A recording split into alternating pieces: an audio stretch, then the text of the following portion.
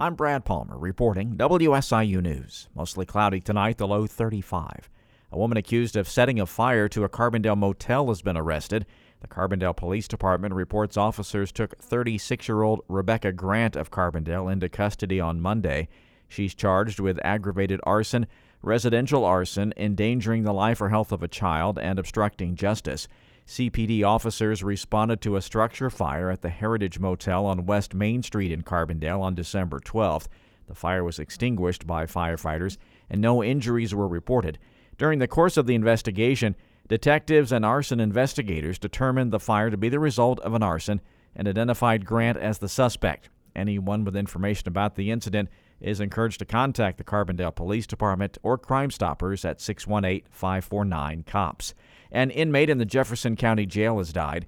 The Sheriff's Department reports this morning at 3:14, a member of the jail staff found 27-year-old Jacob Hunsel of Waltonville unconscious and unresponsive in his cell block with a sheet around his neck. The employee, along with other correctional officers, quickly responded to provide aid, and EMS personnel were dispatched to the jail. EMS arrived on scene and took over attempts to resuscitate Hunsel. They transported him to Crossroads Hospital emergency room, where he was pronounced dead a short time later. The Jefferson County Sheriff's Department says as standard procedure for any in-custody deaths, the Illinois State Police was contacted and responded to investigate the circumstances. The death of a boy living in a Chicago migrant shelter is drawing renewed scrutiny to shelter conditions. WBEZ's Tessa Weinberg has more. The Pilsen shelter the 5-year-old boy was living in has housed over 2,000 people. City officials say he doesn't appear to have died from an infectious disease, but several others at the shelter were hospitalized with respiratory virus symptoms. The public health department says more than 80% of chickenpox cases this year have been among migrants living in shelters. UIC School of Public Health professor Lee Friedman says congregate settings can increase the risk of people getting sick. Obviously, there's biologic concerns where you have people living in high congested environment. You also have a lot of young children, which are vectors for illness. The boy's cause of death is still under investigation. Tessa Weinberg, WBEZ News.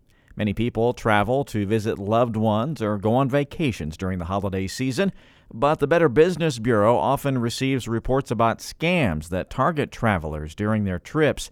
Sydney Waters from the BBB recommends remaining alert of these potential scams. Education is the best prevention, so you can go to bbb.org and look at our BBB scam tracker. You can just type in the destination where you're going and see what's going on in the area. So then if anything does happen to you, those red flags will pop up in your mind. Common scams include cancellation scams, where travelers will receive a message that they need to rebook their flight and pay an additional fee.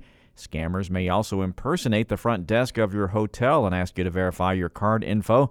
They may also offer free Wi-Fi connections to monitor activity. Scammers may leave fake delivery menus in hotel rooms, enabling them to collect your information. The Better Business Bureau recommends locking up valuables in a hotel safe and getting a receipt after your stay.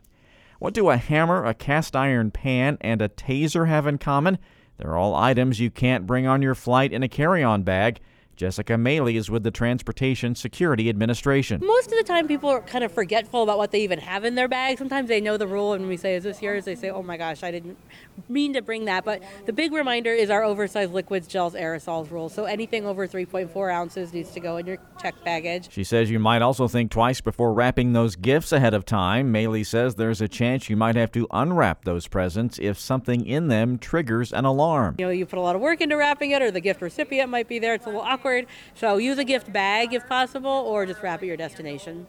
Maley says the best way to avoid complications is to start packing with an empty bag and to read up on the TSA's rules ahead of time. I'm Brad Palmer reporting WSIU News.